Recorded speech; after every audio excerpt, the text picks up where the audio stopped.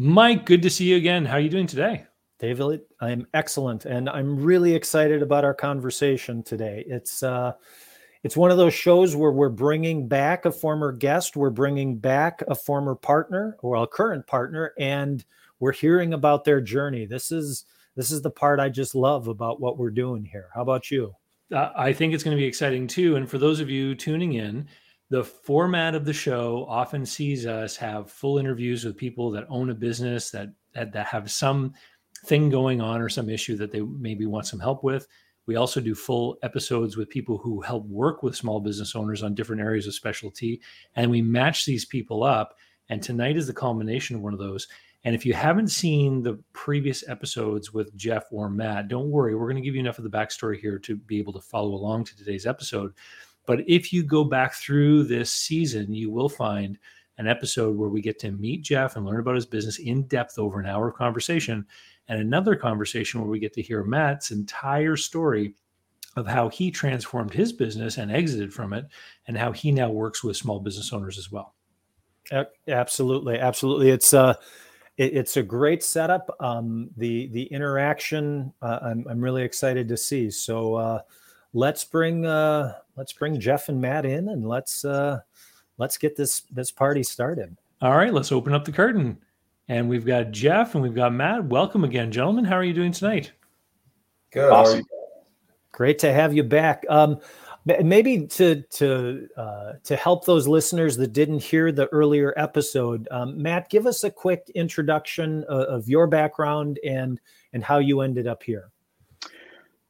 So I was like a dealership kid, meaning I got my first job at a local General Motors dealership back in the early mid-90s, and interned with them, stayed with them for nearly 11 years, and then always wanted to have my own shop. Eventually, my wife and I were able to pull that off about 10 years ago. There was like an independent shop that I had some equity in and helped run in between those two, between the dealership days and my personal shop days. And when we got to the end of it, meaning when we built Eagle Automotive, our family shop, that was the one where that kind of led me to where we are today. That's the one that we built and grew and exited from. So that's kind of a quick recap. Excellent.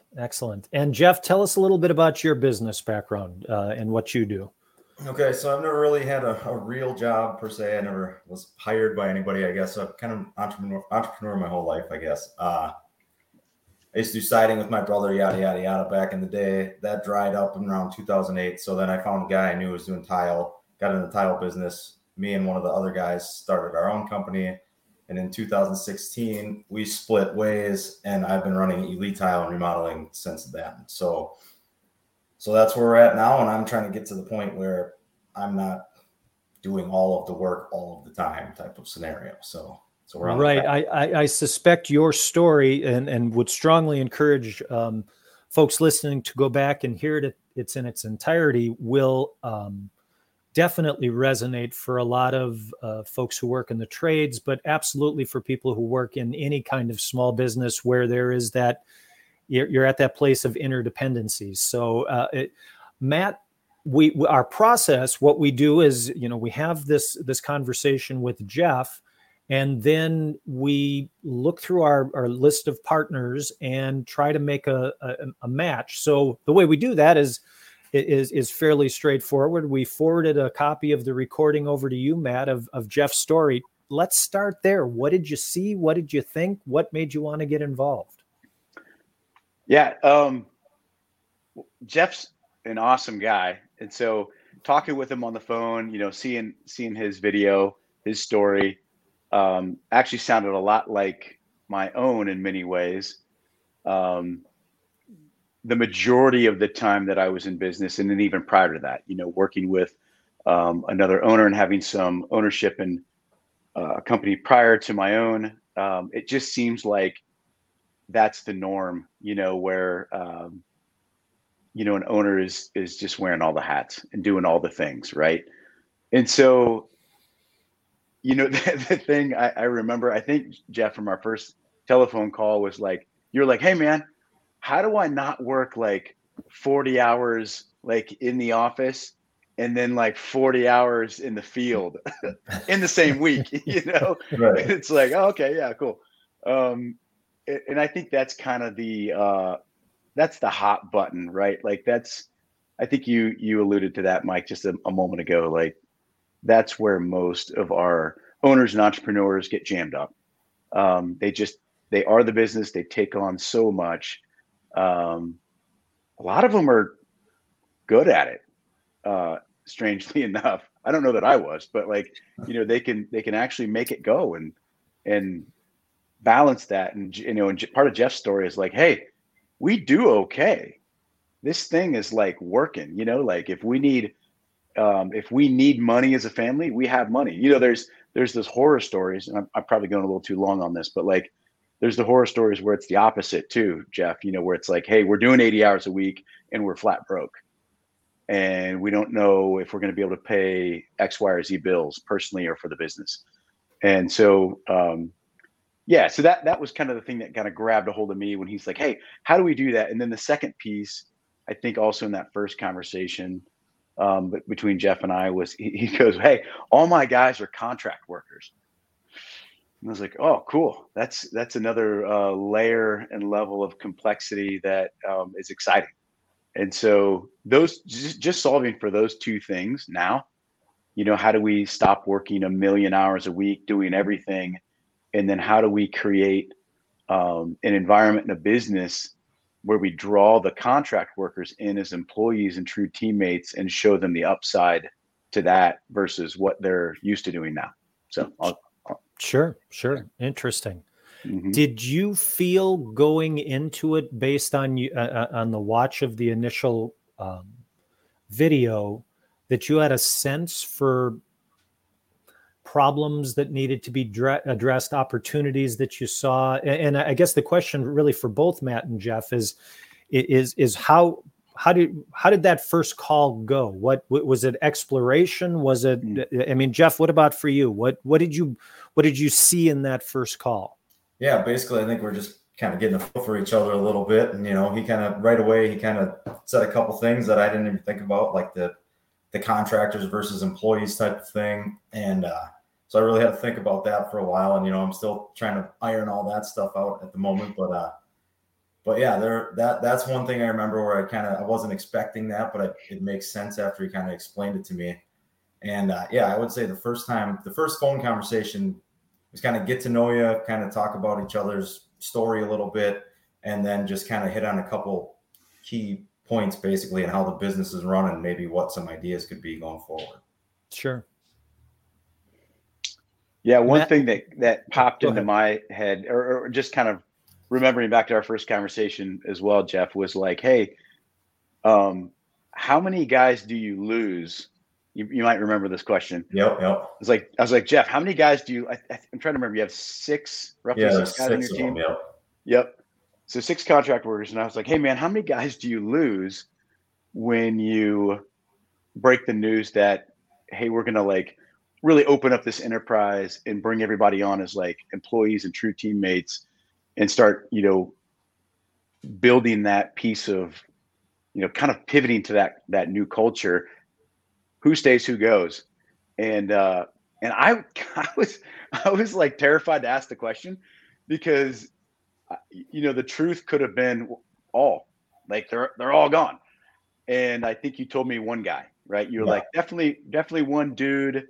And that was like, I think that really, to me, spoke to you as the operator of the business and the relationships that you already have and the way that you're already leading them, you know, with humility and a desire for real relationships. And so I was like, oh, this is cool. I think this can go. You know, if you can retain, you know, 80%, 85% of these guys, awesome. Let's keep going. Right. Interesting. Now, I remember the first conversation we had with Jeff. We explored this a little bit, the contractor aspect of the people that you have working with you, and we talked about it quite a bit. And obviously, the attraction to having subcontractors working for your company is that it's sort of a risk mitigation kind of strategy, right? I mean, if you have work for them to do, they come and do the work. But at the same time, they're very aware that they're only working with you for that one contract. And of course, they're always thinking about how they're going to pay their bills. Matt, do you want to address this a little bit, just the broad topic of employees versus contractors, and why this was one of the very first things you wanted to bring up with Jeff? Yeah, I just could not have. Let me refer. I'm trying to think this through. I don't want to make like ultimate declarative statements here. I don't think that I could have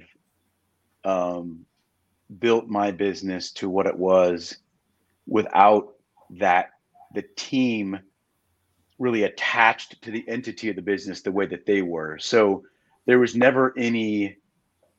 I'm just trying to think of some examples here that are like pertinent, but like, there were times when I would bring an idea or a concept to the team, and they'd be like, "Whoa, man, that seems like maybe not the best move for this business," because they were really attached to it. They really had, ownership, not true points in the business, but they took ownership of their positions in the company.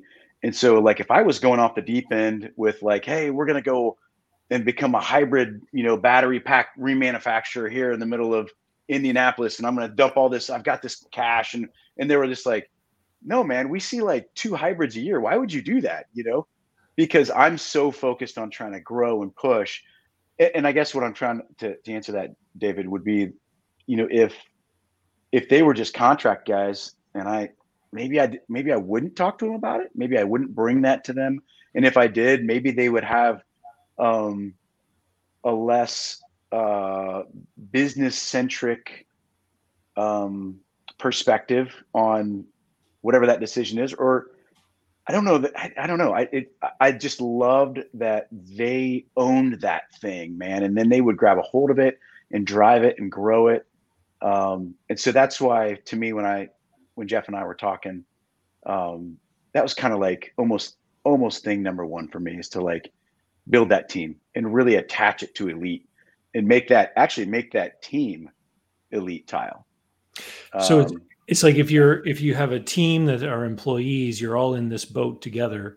I mean, while they don't, specifically own part of the company, they certainly have a vested interest in the success of the business for their continued employment.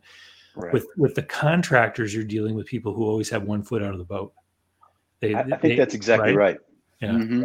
Yeah. One thing that Matt said to me is he said, if you're outside looking in at your business, he's like, you don't actually have a business if they're not all employees. If you leave, they all scatter basically, and it's not a cohesive unit basically. So I totally agree with him on that. Like, outside looking in, you look at it, if you have employees, if I can step away from the business, that business still exists because those people are all part of that business now, versus just independent people that are doing work for the business. That's right, Jeff. Jeff, when you heard that topic, when you guys had that conversation, did this strike you as primarily an administrative problem to be solved, or did you see that this would fundamentally impact how you guys interacted and how you did what you did? Is it just a paycheck versus an independent contractor payables cut, or was there more to it than that? It's a little bit of both, I think. A lot of the guys, most of them, they operate basically as employees for the most part. I mean, they're not doing a lot of their own projects. They're basically doing all their work through me for the most part, So they operate a lot like employees, but there's always like that weird, stepping on toes, or you don't want to cross the line because, they're not really your employees. You can't just say, well, you got to go do this today instead because that's what needs to get done. They will. But the way you almost have to ask them permission to do it, versus you're not necessarily steering the ship. You're just trying to guide some people in the right direction that works for you. So at first when he said that, I'm like, I don't know. That's kind of, they're all kind of this, we all have this, oh, we're self-employed, you're right off my truck and right off this stuff, and all that stuff, So selling it to them, and I don't think it would hurt any of them at all to be employees. I think, in the end of the day, it's probably better for everybody if they are actually employees and we're all under one umbrella. But I think trying to explain that to them is going to be, you know, most of them it's okay, and I've already talked to a lot of them about it, but some of them are going to have issues with that. You know, they like that independence or that fact that they own their own business, you know, whether or not it operates as a true business or it's, you know, or however it is, you know, they still take some amount of pride in that, and they like that. They feel like there's a little more freedom there and things like that. So with there's a couple guys, you know, that will be on the fence about it, and that's going to be the hurdle there, I think. But the rest of them, I think they understand. I mean, it's basically going to be business as usual, and it's just going to be, you know, behind the scenes, the way they get paid and the way their taxes are taken care of are just basically the only differences. So interesting. So that was something that came out on the first call. What other topics were bubbled up to the surface right away? One that we recently talked about, which I actually have a meeting on Wednesday to take care of this, hopefully, is that my books, obviously I'm doing everything, and I'm not a books guy. So my books are in great shape, and when I need to be able to sit down and look at and know where I'm at basically on a day-to-day basis. And right now, if you go to my books, you have no idea what's going on basically. So I'm meeting with the CPA on Wednesday, and they do a bookkeeping service and kind of all-in-one type of scenario. So I'm going to try to get that handed off to someone that knows what they're doing, so everything's clean and readable, and I actually have an idea of what all the numbers are at all points in time. Matt, why was that important from your perspective? Guys, I looked at a business today that's for sale, and so this is just kind of interesting timing, Jeff. They show really like large losses for like 19 to 20, I think, and 21. Maybe it's just 2021, doesn't matter at this point. And then suddenly the owner decides that he wants to sell it now. And you wouldn't believe the amount of profit that this business puts off suddenly this year, you know? And so, you know, again, just like being able to press that button and know where you're at concurrently day to day, and getting in a good habit of understanding cash flow. You know, Jeff and I have like similar like blue collar backgrounds, and neither one of us have MBAs, but we joked around kind of in some of the early calls, like, "Hey man, can you do pluses and minuses? Okay." Cause that's kind of where this goes, you know? And he's like, "Yeah." And I'm like, "All right, cool. Me too." But that's the thing, Jeff. Like, I'm looking at this business. I had to call this broker back and just say, "Hey," and there's more to it than that, but there's so much funny business inside this guy's books. And then of course, when we want a little bit more information and push a little harder to the seller, you know, then he has to like point over to the office manager and say, "Well, I never really like did the books. This person over here did." And it's like, no one has an answer as to why I mean, there are answers, and, you know, David and Mike see this stuff all the time.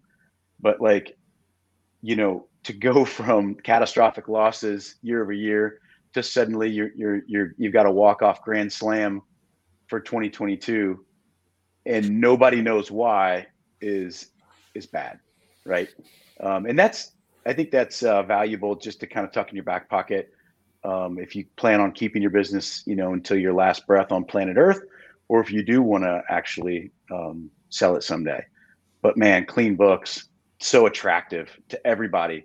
And it's even attractive to you, Jeff. You know, like when you get on top of it, you're just going to be like, "Oh my gosh, this is so cool." Am I really making money when I do these projects? Right. Am I paying these people enough or too much?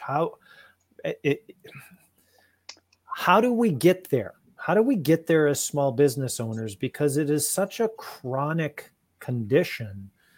How is it? We're just too busy with other things. Because I've been there, right? I mean, it's hard to say, because for me right now, like I was saying before, is that we're kind of too small to have a full-time employee that just does your books and all your office work and all that stuff. But we're too big to not have somebody be in charge of that stuff all the time.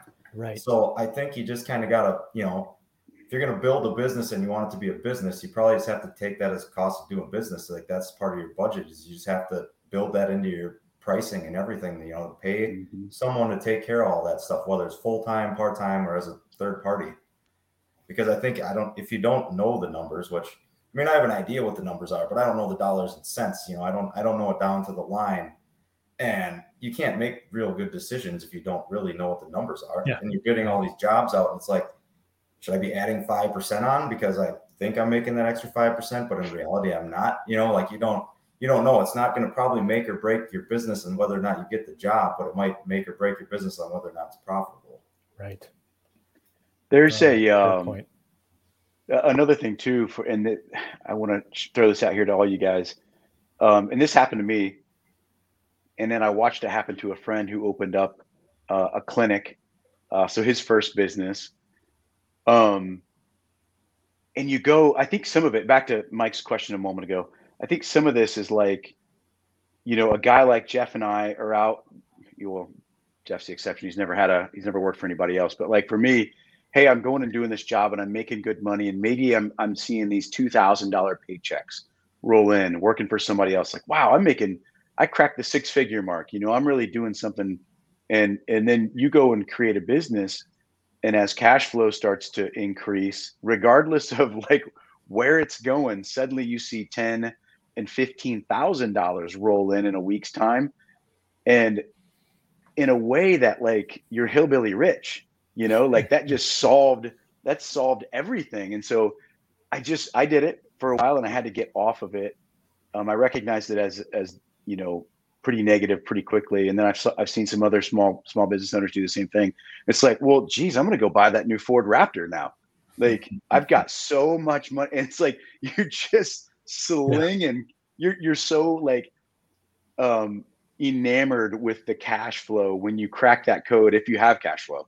But once you crack that code, you're like, oh my gosh, this is so cool. You know, 15 grand a week flowing into my coffer with no concept of where any of it's going, right? You just know that it's coming in. And so it's like, well, geez, I was living on 1,500, you know, just the other month. And now I've got, you see where this is going. You get like drunk on the cash flow without really having your arms wrapped around it. Anyway, so that's just an experience I had and I've seen it as well. Yeah. Well, I'll explain the trap that I so often see guys like Jeff fall into is that when you don't have those books in proper order, you get into a scenario that Matt was just describing, where you're making more sales, you're taking deposits on work that hasn't been done yet. You've got all this money coming in, and you know all you see is the bank balance, and because you're ordering more and you're getting bigger, and a lot of this cash is flowing, and you're paying your bills on time with your suppliers. Guess what? Supplier ABC says, hey, you know what? You don't have to use your credit card every time. We can give you a 30-day charge account. And then all of a sudden you have a month where you don't have to put out that bill and your bank account grows even more. That's usually when the Raptor purchase comes out. Yeah. And then all of a sudden now you do have to start paying that, you know, the building supply company's invoice on 30 days. And all of a sudden now things start to tighten in a weird way. And you're like, geez, I'm going to be short on cash for this bill. Instead of figuring out why you don't have the money for the jobs you're working on, you say, well, I'll just sell another job and collect a deposit from someone. And then what ends up happening is you actually end up in a negative equity position. You're technically insolvent, but there's still enough cash flowing to keep your surfboard moving a little bit. And without the proper financial statements, you can't actually stop and look. Am I bidding these things properly? And you either have to have it set up properly by period or by project, right? Am I making money on each project, or did I make money in this month, right? And you know, financial statements, people don't like them, and people don't like the effort and the cost. You know, Jeff, you were just talking about the expense of having them created, but foremost, they were initially invented and created by people over the course of hundreds of years, so that managers can make decisions. It's the critical feedback loop of information that allows managers to make decisions. Most people, though, wouldn't take the time to make them, but because they have to pay taxes, they begrudgingly do it in the end. Right. But by having them up to date and current, you get to use them for their original purpose. The other thing that happens too, really rapidly, David, is that inside all of that, you begin to pull more cash out of the business and it feels good. And there's people that are usually attached to you in life, maybe a significant other or children, and they like when daddy is bringing that amount of bacon home, right? Well, then when it all gets called, like David was referring to, it's like, and that can take, in my case, that can actually go for about a year in some cases, where you're just, the surfboard's moving and you're still pulling that income that feels real good out of the business. And then your CPA says, hey, you realize you took a loan from this business this year. Well, what are you talking about? Like, you took so much cash out in cash and credit that you actually you owe the money business, or you owe the business money. And it's like, wait, what? Like, it can get so upside down so fast. And so that's another piece of that trap. So anyway. Yeah, absolutely. No, great points. It's all right. So that's the first call. Are those the major issues that you guys discussed in that first call, or was there more? Yeah, basically, I think that's basically it. I learned one time that he does jujitsu. That was pretty cool because I'm into all that stuff too. So that was a point. But yeah, and we basically got to know, like, throughout the calls, basically he got to know who some of the people on my team are, and we kind of, let's say we kind of strategize maybe how to use each person a little bit, kind of to our advantage, or at least positions they could potentially take on that would help the business grow. So interesting. So before we go there, Jeff, though, okay, so you hang up the phone on the first call. Did you see your business differently at that point? Was it that immediate? Or talk a little bit about that part. You hang up the phone, and how does it feel? What are you thinking? So basically, I got off the phone. I'm like, oh yeah, that makes sense, And I started basically from then on started looking at my business from an outsider's perspective versus from the driver's seat. So because ultimately, for it to be good for me, it has to look good from the outside too. So if I'm in here, like we were saying, you don't know how much money you have. You want to buy that truck, there's all this cash there. You could buy that truck, yada, yada, yada. Yeah. But when you're looking at it from the outside, you can probably see some of those concerns that you don't see from the inside. So I think since that initial phone call, I've basically changed my point of view on the business from an outsider's perspective, looking in and trying to figure out what should it be doing? What should it look like? How do I want it to look from this position versus from the guy who's frantically running around just trying to make everything happen every day. Sure. Interesting. So then you had a better idea of what you wanted it to look like. So this is what has given you a target or something to be aiming for. Right. Yeah, it's basically, and then that's also creates motivation to make the changes that need to happen, because I feel like if I wasn't to do that and look at it from the outside, I stayed inside here, just kept my original perspective, I'd be like, all right, and like Matt's talked about that with me too. He's like, you get used to it. This is good enough. I can live with this. It's going all right. We'll just kind of keep it going. You don't have an urgency to make any changes. Basically, you just, it's maybe one day I'll implement this or that or the other thing. But if I can keep my perspective on the outside looking in, then I can see, all right, this is what it needs to look like. It doesn't look like that yet. So I need to keep pushing in this direction.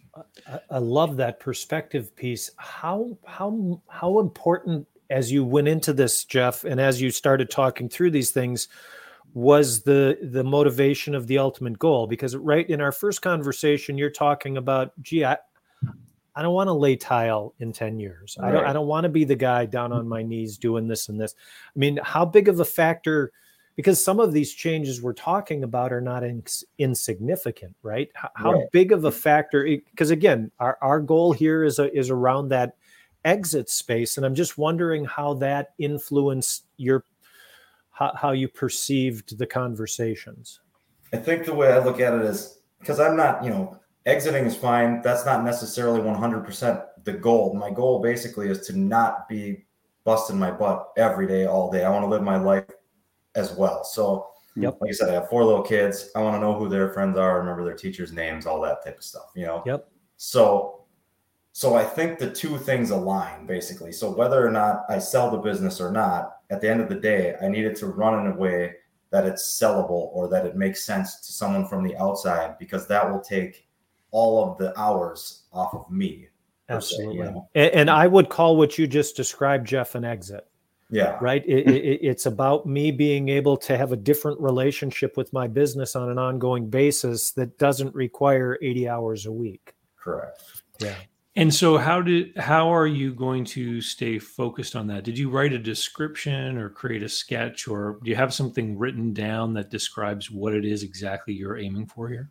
Kind of. A lot of it's mental. I'm not kind of a mental guy, I guess, but I do have notes everywhere, and I have, Matt's notes on my side over here, of our last conversation on a little sticky pad over here. So I keep it in the office, so it's kind of tagged up there at eye level, so I can, I can kind of see it, and I'm like, all right, I got it. That's right. I got to stay on that track there. So yeah, that I would say staying motivated. I kind of know at this point how I want it to look, and every day it's like, all right, is it getting closer to that or not? And that's kind of my motivation, I guess.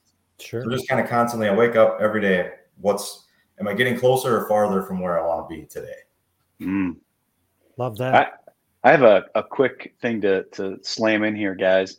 And Mike, you'll remember this from when I was approached by the group that bought my business.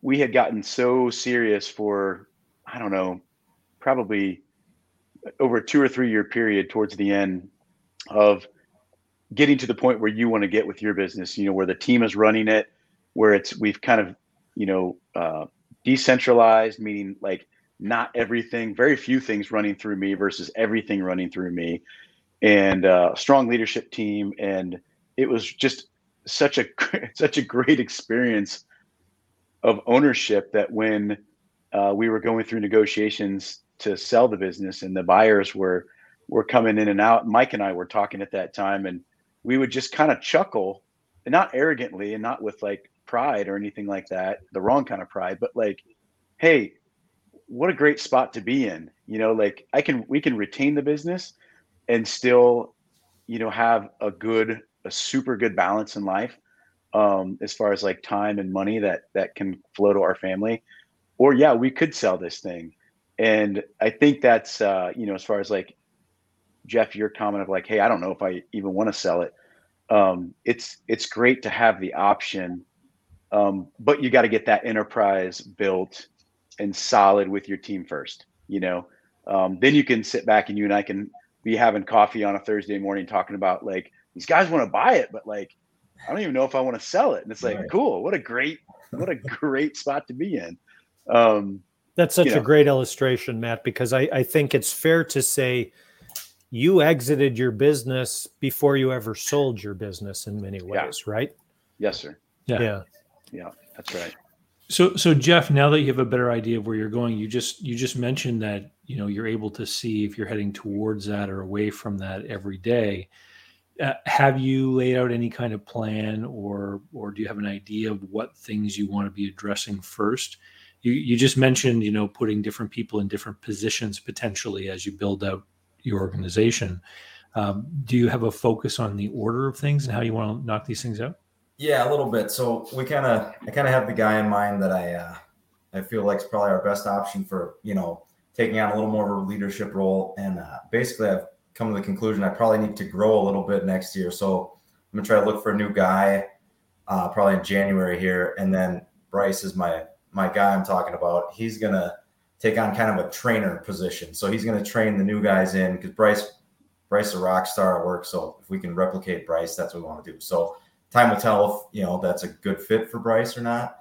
And I kind of have to figure out how all the details of the pay and all that's going to go. But that's kind of my first goal, and I think we're going to try to go.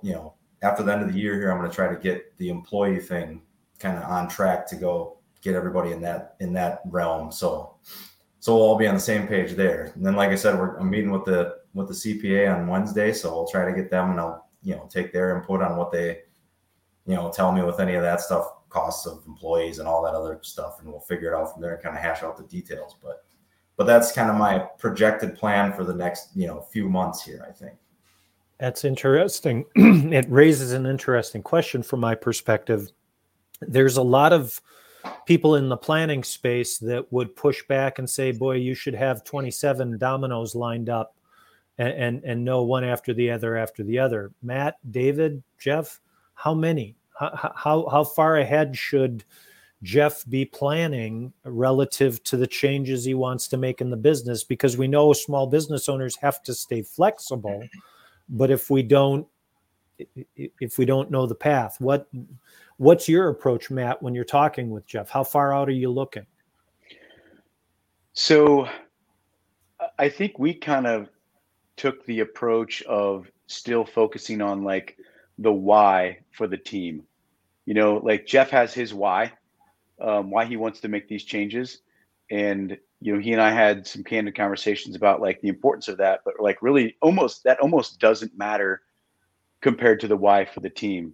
And so as far as like a number of dominoes, I don't know, man. This is a spot that I struggle with immensely, even with the other owners that I work with, other businesses that I work in. And I think what you were maybe driving at is like, you know, I had a mentor that would tell me, hey, you've got to have a lot more people on your team than you think you need, period. And I just never really liked that. Like I liked going deep into the relationships and growing my folks, the guys and gals, and giving them more opportunity and showing them the path to kind of the next level for them too. And so all that to say, you know, looking at a guy, I think it was Bryce, right, Jeff, that where it was like, hey, is he 40 or coming up on 40 years old? He just turned 40. Yep. Yeah. So, you know, we like trying to like come at it from the angle of Bryce's why. And it's like, hey, Bryce, you know, you can make this amount of money and continue to just like clack off good year over good year for like what, 5, maybe 10 more years. And your back and your knees are smoked. You're a 50-year-old guy. Or we can pivot together and create, you know, a leadership structure inside of this enterprise, inside of Elite, where you're duplicating yourself. And this is what the compensation package looks like, you know, in perpetuity, or just here's the trajectory. Here's a different way to go for 5 or 10 years or whatever that looks like. So I'm taking a long way around the mountain here, Mike. For me, it's always comes back to the why for the team. And it would be tough to get too many, for me as a leader, to get too many dominoes packed in there and still be focused on the why when I really care about the relationships that I have. Love that.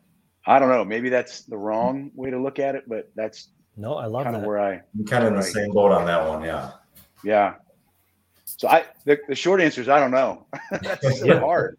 It's so hard, but like, I think it's going to come back to Jeff's humility and his relationship, his desire to have real relationships. That makes him a leader.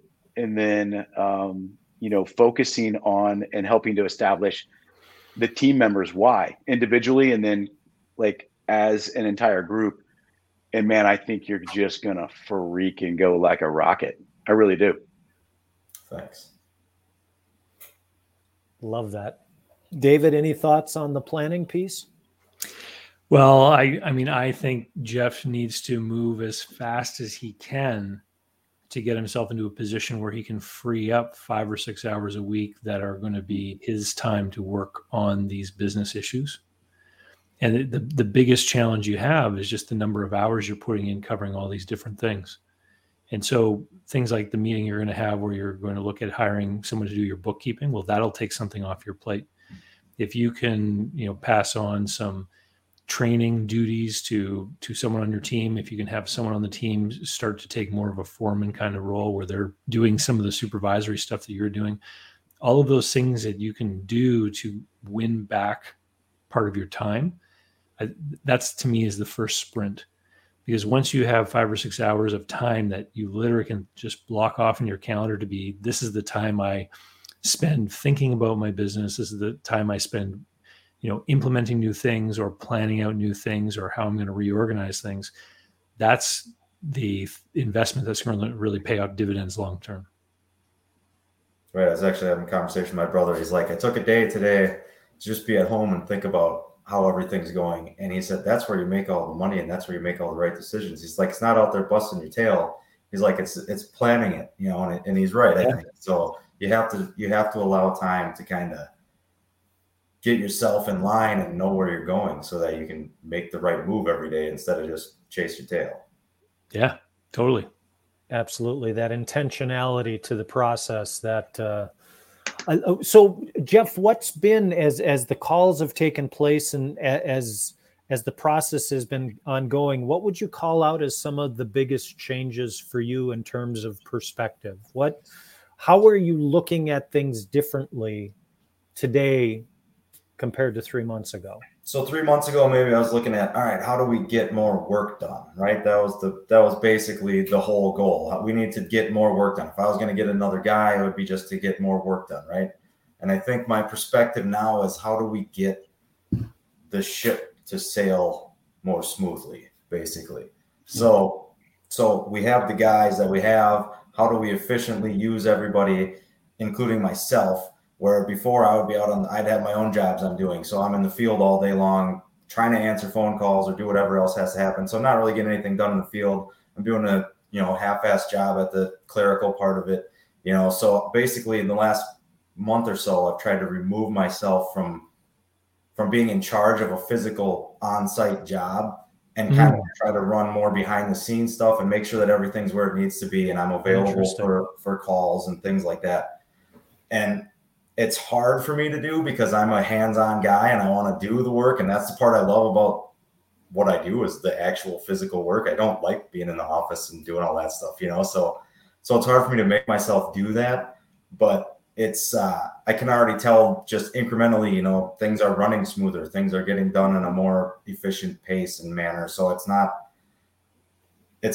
worthless for me to actually step back and focus on something that maybe I'm not as good at, but it still needs to happen. So yeah, I guess basically I'm trying to allot some of that time, like you said, to working on the business, not just me working in the business every day. And then hopefully somewhere in the cracks, I can make it happen. I'm trying to actually allow myself to have designated time to do that during the day. That's amazing. I love that. It's and what I'm particularly struck by is the part where you are missing the hands-on work, right? Because that's how so many of us get into business, is we do this thing and we do it for ourselves now, and we're talking about changing it so that you don't do that thing anymore, or certainly not nearly as much. I mean, is that going to work, Jeff? I think so. I hope so.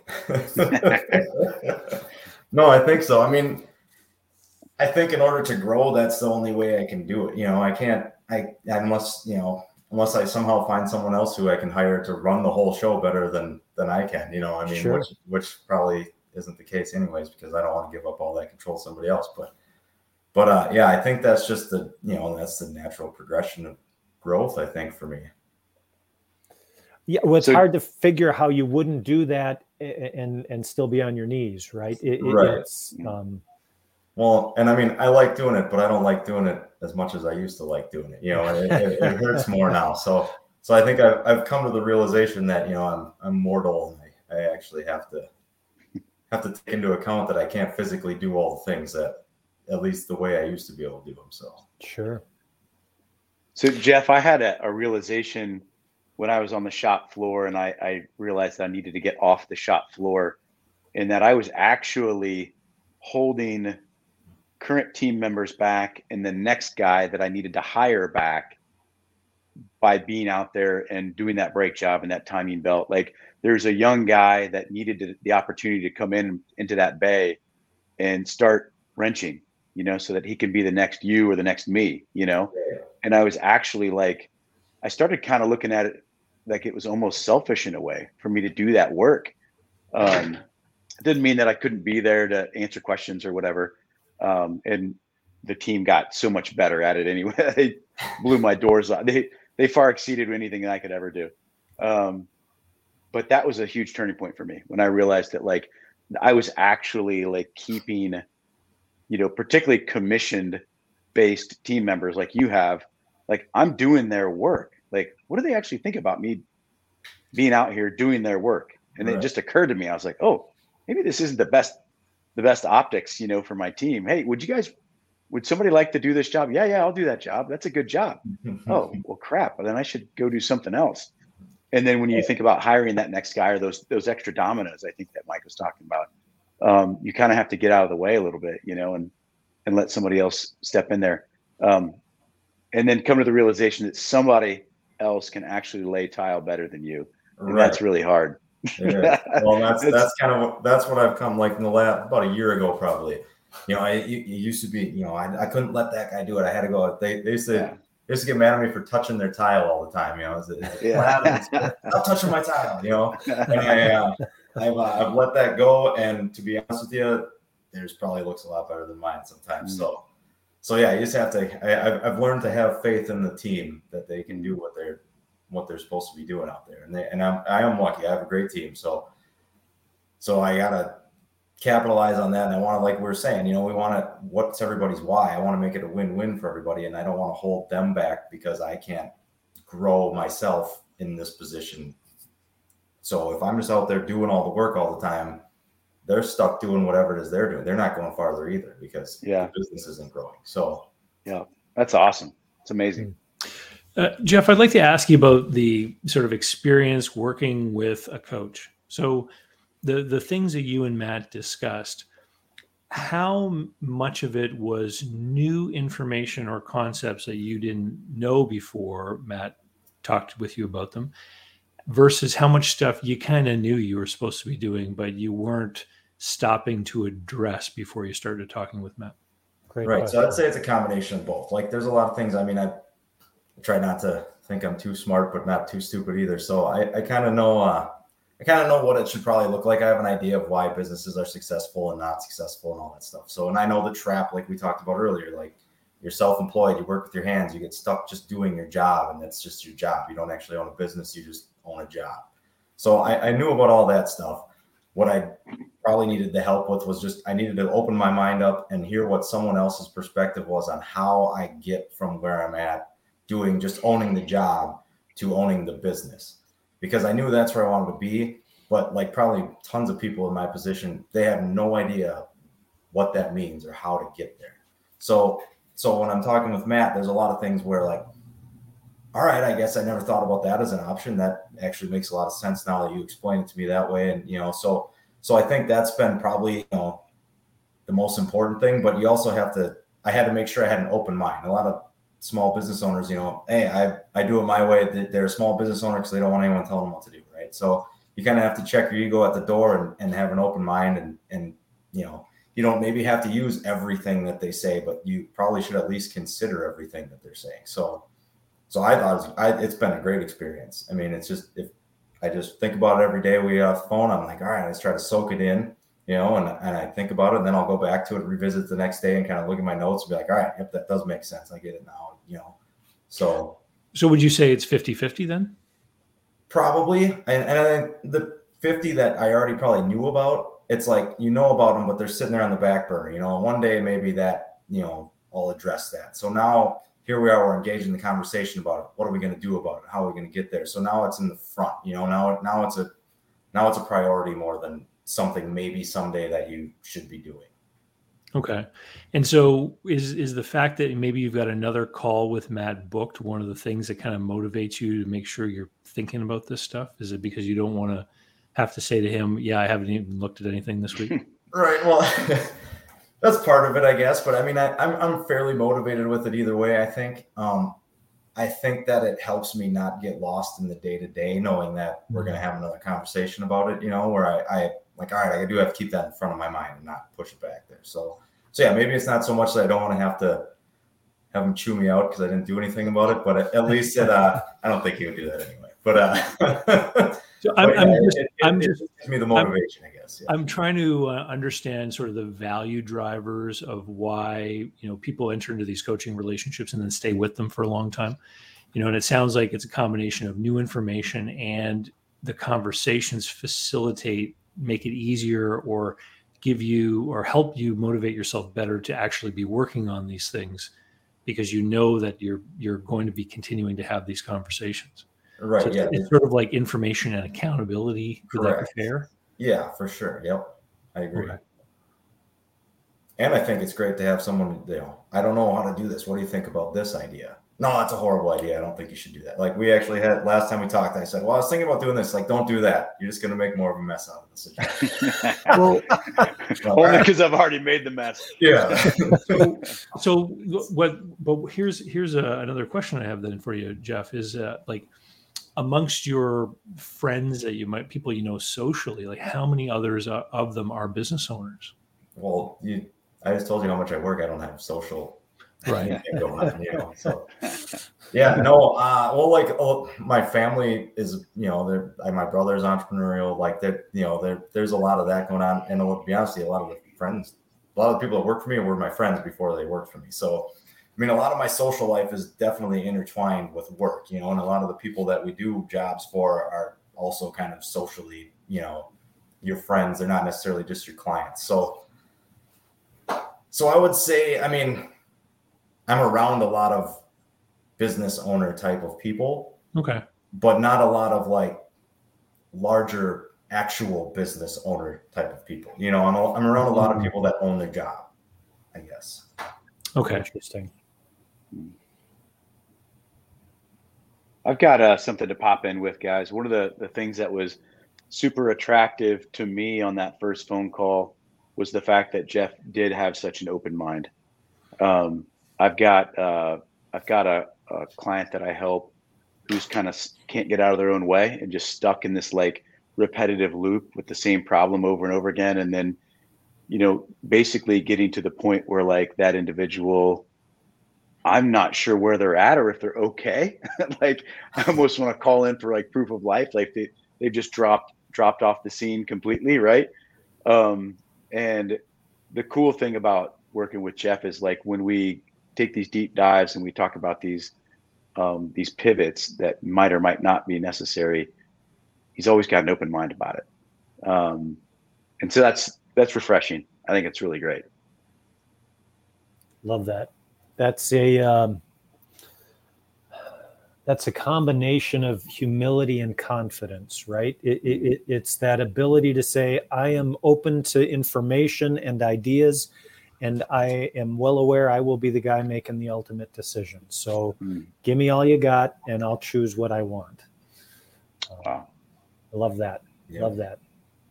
Matt, what about for you? I mean, what as you looked at this engagement with Jeff, looking back, would you have done anything different? Any learnings from you from the interaction? Yeah, I think of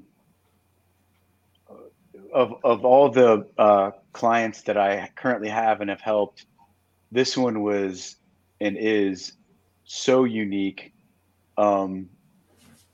And I think just transparently, like kind of the most scary for me in the coaching position, because he's got a thing, and like without talking about numbers, I don't remember if Jeff, if you ever talked about numbers in your podcast, so I'm not going to do it, but like he's got a thing, and he's able to like support a family with this thing.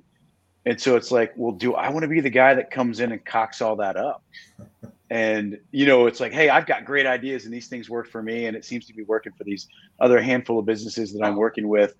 But, his is unique in the fact that I know it's not unique in the broader spectrum of business, but like the fact that he's got the contract workers versus actual employees on top of doing all the things, like there's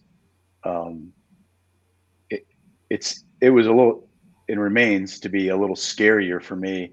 And so I just want to make sure that like every time that he and I talk, I'm trying to bring actual wisdom and like, and not wisdom from my perspective, but like tangible things that he can take back. And I think David was alluding to this earlier. It's like, hey, do you have like it's like, Jeff, do you have like a checklist of things that you're doing? And one of the things that Jeff and I worked on, a couple of months ago was like, hey, set dates, in your 80-hour work week schedule, set a day when you go talk to Bryce. It's like, hey, we're going to meet, we're going to have lunch on Wednesday, the 22nd, and we're going to knock this thing out. I'm going to have this conversation. Right. And same thing with the CPA and bookkeeper, like those real, like fundamental, like tangible things that we can do right now to move the surfboard, as David was saying earlier. And so it's like, I'm a big idea guy, but like, man, there's stuff that like Jeff has to do, and he's got to do the doing, right, and move this thing along. And this one was, and again, I'm just being transparent, like was a little scary just because there seems to be almost more on the line because of those major transitions that need to take place with both team and self, just because of his circumstances. So I'll leave it there. Yeah. No, it's been cool. It's been cool. What intrigues me about that, Matt, is I'm guessing your journey of change was similar in that you had something to lose when you pivoted and started looking at something different. Yeah, it was significant, extraordinarily significant. And once I started like coaching up, I had not just Mike that I've coached with, but like another coach here locally in Indiana. My wife's looking at me like, well, what's this all about? Again, it goes back to like, hey, bills are getting paid. We've got some cash in the bank. Things feel good. And it's like, and I'm my hair's falling out, and what hair I have is on fire. You know what I'm saying? So like, getting that coach, getting grounded, decentralizing, getting the business away from me, building that team, giving ownership to that team to run and drive that business was even like worrisome for my wife initially. She had questions. She's like, what's your intent here? And I'm not always the best at like communicating. So that's probably where a lot of that came from. But, so then I'd come back and say, well, geez, I'm working on an exit worksheet. And she's like, well, what is that for? Well, it's for like when we sell the business someday. It's like thermonuclear. You know what I mean? Like, so I got it at my house too. Yeah. So why are we all employees? What? That's going to cost a ton of money. Yeah, right. And it's so tricky, man, to find that balance. I feel like I went down a bunny hole. I'm sorry, Mike. I'm not sure if I answered the question or not, but it's been good on my end too, and hopefully Jeff and I can continue to work together and reap the rewards and the results that he wants as well. Wonderful, guys. I love the progress. I love the engagement, the authentic engagement, right? This isn't the here's my 7 steps to what you call it, and we're on step 3 and I'm pushing him to step 4. You guys are doing this, and I just love that. So thank you both. I don't know, and I'm obviously not super experienced with the whole creating the business thing, but I don't know that there is necessarily the 12 steps to success. Everybody's kind of in the trenches, and everybody's different. Every business is different. So it's like, it's just kind of a muddy mess sometimes. I think you just got to kind of fight your way to the top sometimes. So. Jeff, are you saying that success in business can't be distilled down to like a like Twitter thread with 12 points? Right? Well, maybe it could. Well, I've got a system to sell you, Jeff, for $9,999. Right, show up to my workshop for exactly. 10 DVDs for $399. Yeah. Oh dear. Oh, that's awesome, guys! Such great news! I'm glad to hear that everything's going so well. Yeah, thanks. I'm pumped for Jeff. Me too. Thank you, guys. Absolutely. Thank you both for coming and catching us up. And we look forward to having you back in the future to continue the story. So thanks very much, guys. See you later. Appreciate y'all. All right. That was pretty awesome. How cool is that, David? Again, the authentic engagement that these two are having and the progress that's being made, and recognizing that it's not without fear and without apprehension and without questions. And I think that's so cool.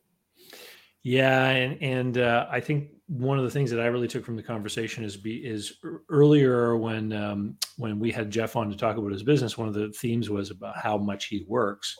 Right. And he's continuing to work, but now he's doing different kinds of work that are going to deliver different orders of value ultimately. So He's working on the system that makes his business go. And these are the things that are going to make it more valuable when the day comes. Like I can just imagine in 10 years time, and maybe there's a couple dozen employees and, everyone scatters in the morning to the different job sites and everybody knows what they're supposed to be doing. And other people are like delivering, materials to them. And other people are in the office doing the stuff there and it's all humming along. And Jeff calls in from Florida, where he's on vacation and just make sure that nobody needs his attention or any comments from anything. Boy, that's the dream, right? And I mean, how can you not support his motivation for doing this, which is, what did he say? I want to be able to know my kids' friends' names, right? And I want to be around teachers. enough to be able to be that engaged.